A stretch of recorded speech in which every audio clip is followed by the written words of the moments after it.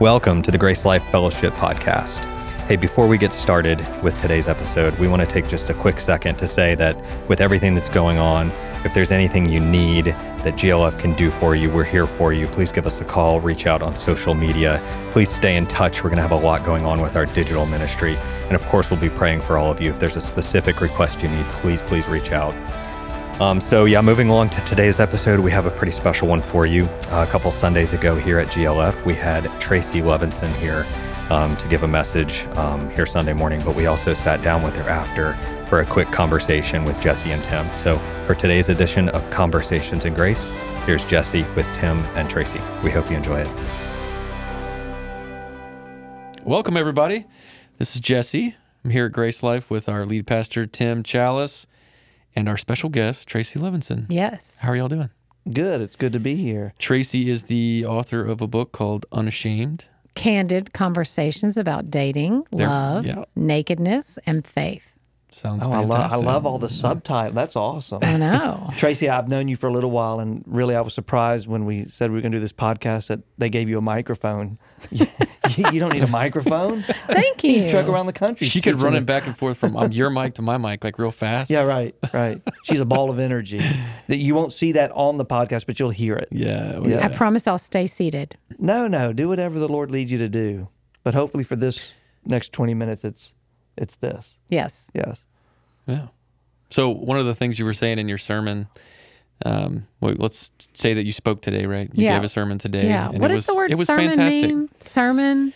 Don't put me on the chat, spot. talk. Yes. Yeah. Sharing. Yeah, message. Yeah. But it was great. It was great.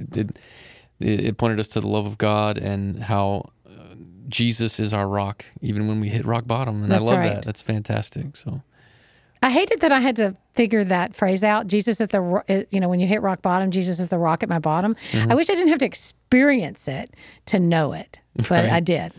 yeah. Well, sometimes that's the case. I mean, Well, you mentioned this several times, from the gut, this visceral knowing, this more than just a mental assent and believing something. I mean, we Yeah. can read the scriptures and we can believe what they tell us, but in this dynamic relationship with God, walking with Him on this planet that brings the junk that it brings, the knowing of those things that we have believed in our minds becomes an experience beyond what our minds grasp. It becomes this relationship, right? Yeah. It's kind of like, I kind of knew before I had kids I wanted kids, but then I've got them.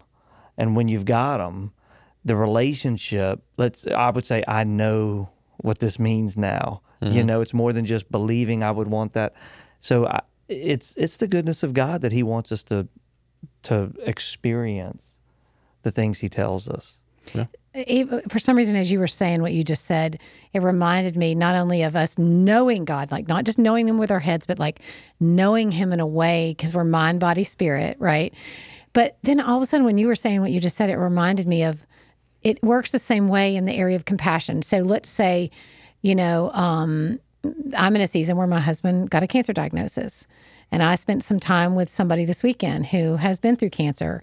And all of a sudden, when you know a little bit about what that journey is like, you're able to connect with someone, not just intellectually, but again, in almost like a visceral way, and where you're almost like, I love, isn't there somewhere in Scripture where it says the bowels of compassion? Oh, Jesus! It talks about Jesus. He cared about people from the bowels of His compassion. It's the word for compassion. It is. It is the word. It means See? from the bowels. I'm Yes. so glad you came. Yeah. So I think that's so amazing. And so we can experience things not just by thinking them, but like there's something where it's almost like you're bringing your whole self. Yes. Relational. Yes. It's a relational knowing, and it's beyond what I agree with in my mind. It's what I live in a relationship. Like you could tell me, hey, Tracy's this great lady and she trucks around the country and she teaches Christ as life and she's written a book and all these things are true. And now I know them. I believe them about her. But then you show up and I meet you and we have a real relationship that goes beyond what I heard about you. I experience it. This is what God is offering, and it's beautiful. And we actually now can go back to what we say we know about Him and go, wait, that's our foundation. So now I start to reinterpret everything that happens on this planet based on what I know about God, rather than what's happening trying to define who he is and what he's like, you know? And sometimes, like in my life, I've had seasons where I'm not like, maybe it's a season where I do something stupid and I feel shame. And then my brain will go, okay, I know that Jesus has died for everything I ever did. He doesn't look at me through the lens. He doesn't remember my sins anymore. It is helpful just to speak truth to my mind. I mean, that's great. And sometimes maybe I might be still struggling with that feeling of shame.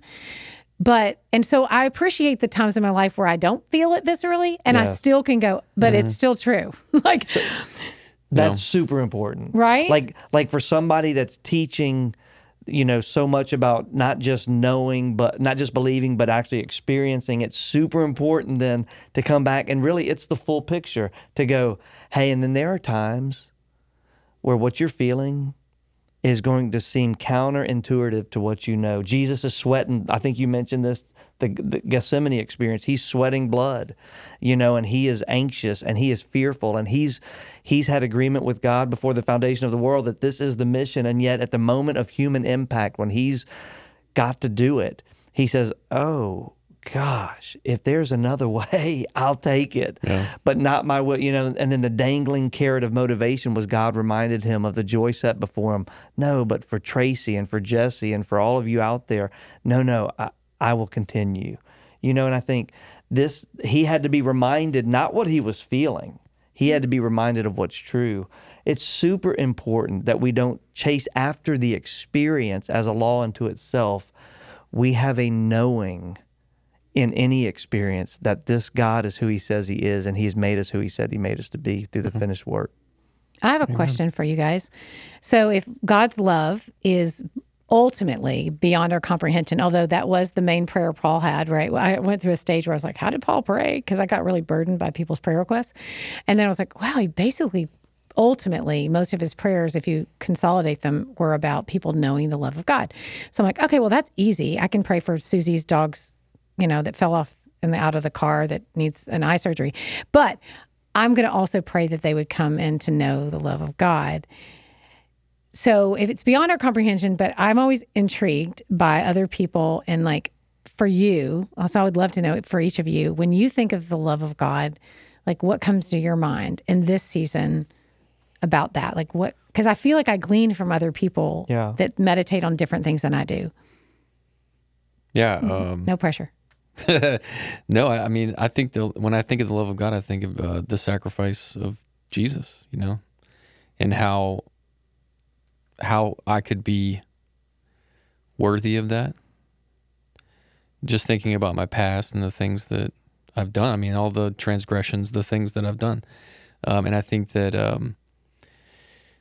it has to be something that's very intimate and beyond my comprehension. The level of forgiveness and the depth of his love for me as his child. You know, I love the sing songs about us being called citizens of heaven. And because it's such a deep word about my identity now, you know? I think that sums up. I know we say saint a lot, but I think saint is good, right? Yeah. But to say that I'm a citizen of heaven already is just wild to me. Oh, that's so cool. See, again, I'm sitting here going, wow, that's so neat. So you often think of sacrifice. Mm-hmm. That's beautiful. And do you have kids? Oh, yeah. And so how has having kids, I'm interviewing you now.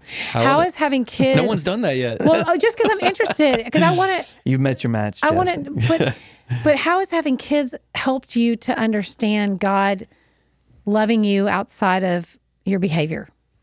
Ooh, yeah. That's huge because I think that I fail a lot with my kids, and then I also know that God never fails.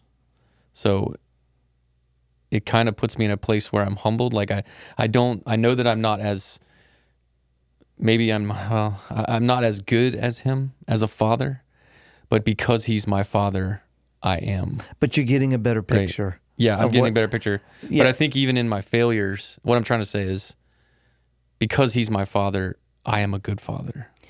But what if they fail? How do you view them? My kids? Uh-huh. Oof. Yeah, I'm still working on the discipline thing. No, but you know what I'm saying. Yeah. You know I where know I'm what going. you're saying. Well, because when you ask the question, my first thought, and I know not everybody out there has kids, so it's not limited to this relationship, but I have kids, and I would say that when I think of the love of God, the very first thing I go to is my kids. And I think, I spend a lot of time without kids thinking, okay, what does it mean to be loved? Learning to receive love. That's hard enough. Yeah. Then that's what you're saying, to learn to receive love in spite of all my transgressions and all my failures and shortcomings. And yet God's love is not limited, diminished, or even impacted by what we do. Then I became a father, and I started to see, at least in picture, yes, not perfectly, but I started to get a better feel for what a father's love is like. And, when those kids are little, I mean, when they're just pooping, burping, spitting up machines, and that's all they can offer you, and then sleepless nights. And Catherine and I used to scratch our heads at night going, well, there's no manual on this thing. We're doing our best. And man, if we could just make it to the next morning. When you're at your almost wit's end in terms of how to raise this thing, not once ever did it diminish that I loved it. I loved her. I'm saying it, right? I know, This I love when you machine. said that. Well, it was the analogy, but I loved her, and all she could offer back was excrement. Yeah. I mean, Absolutely. I think there's a point in everyone's life where you get to a place where you realize that your parents disciplined you because they love you. And although I'm not sure if discipline is the right word to use for God, I think that he molds us, kind of like he changes our desires for sure. I think when I was saved, my desires changed. Things I wanted were different. I wanted to pursue different things than I did before. And it wasn't all about me anymore. I mean, it still was about me, because I'm human, but like, it just really wasn't about me anymore. And things it was almost, the veil was lifted, and I kind of saw things differently. But to be able to discipline my kids through love is such a challenge, because I want to make sure I do it right. And you won't. And I won't. And I don't. I fail all the time. But I know that my Father loves me. And if my Father loves me, then he will love my children, and my children hopefully will love him back, and then they'll be okay. And I had two thoughts about what you said. The first one was, someone asked me this weekend, they said, what was it like to be an atheist? Because I was an atheist for a long time. I came into faith at about 31, and people have a hard time believing this, because I am an evangelist. Like, I love the message of the gospel, and I like to speak it, and I think it has power. But the most influential person in my salvation story was a woman who never shared Jesus with me, not one time, didn't even really talk about him. But she was a Christian, and I don't know how to explain it, but the Bible says that, if you're in Christ, there's a fragrance. Mm-hmm. And there was something about her that I experienced. She didn't They'll know you by your love. Anything. She did nothing. She just was. And there was something about it that I was drawn to and was really attracted to. And so I think of that in context when you're talking about your kids.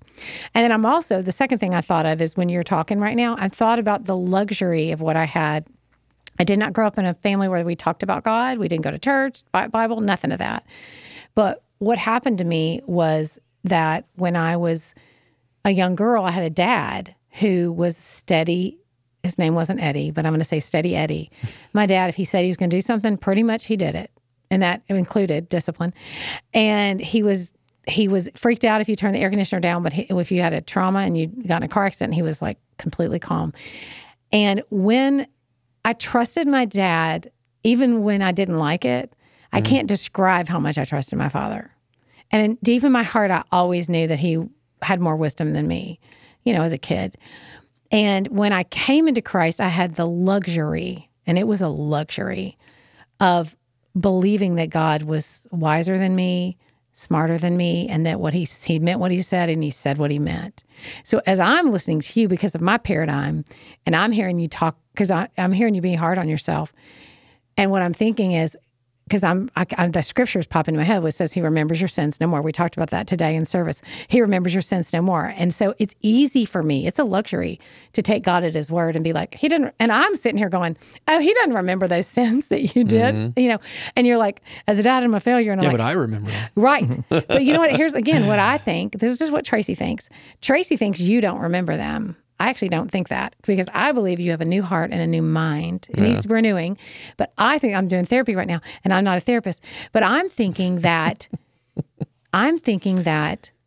the enemy, if there's a God, I had a hard time as an atheist thinking there's a devil. I'm like, what, a little dude? But anyway, but the reality is there's Antichrist is the anti-message. And I know we're probably going to wrap this up in a second, but the anti-message would be, if the message of God, and we can take him at his word, is he remembers your sins no more, done. And if we could take him at his word, then that means that's not God's remembering any failure of your past, and that's not even you.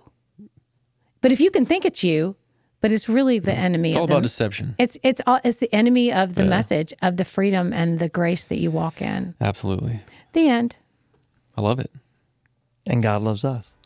Amen. Agape love. Amen. Thank you, Tracy. Yeah, thanks. Thank you, guys. All right, that does it for today's conversation. We hope you enjoyed it. Hey, we hope you join us this coming Sunday on Facebook Live, 10:15. We'll be here live at Grace Life Fellowship, streaming to Facebook Live, and we'll have worship. And then instead of our normal message, we're going to take a break from our study of Nehemiah with Pastor Frank for Conversations in Grace Live. So we'll have a live edition of the Grace Life Fellowship podcast for the very first time. We're going to have several guests on, and we think it's going to be pretty special. So we hope you join us again, 10:15 Sunday morning, broadcasting live from Grace Life Fellowship to Facebook Live. So we'll hope to see you then.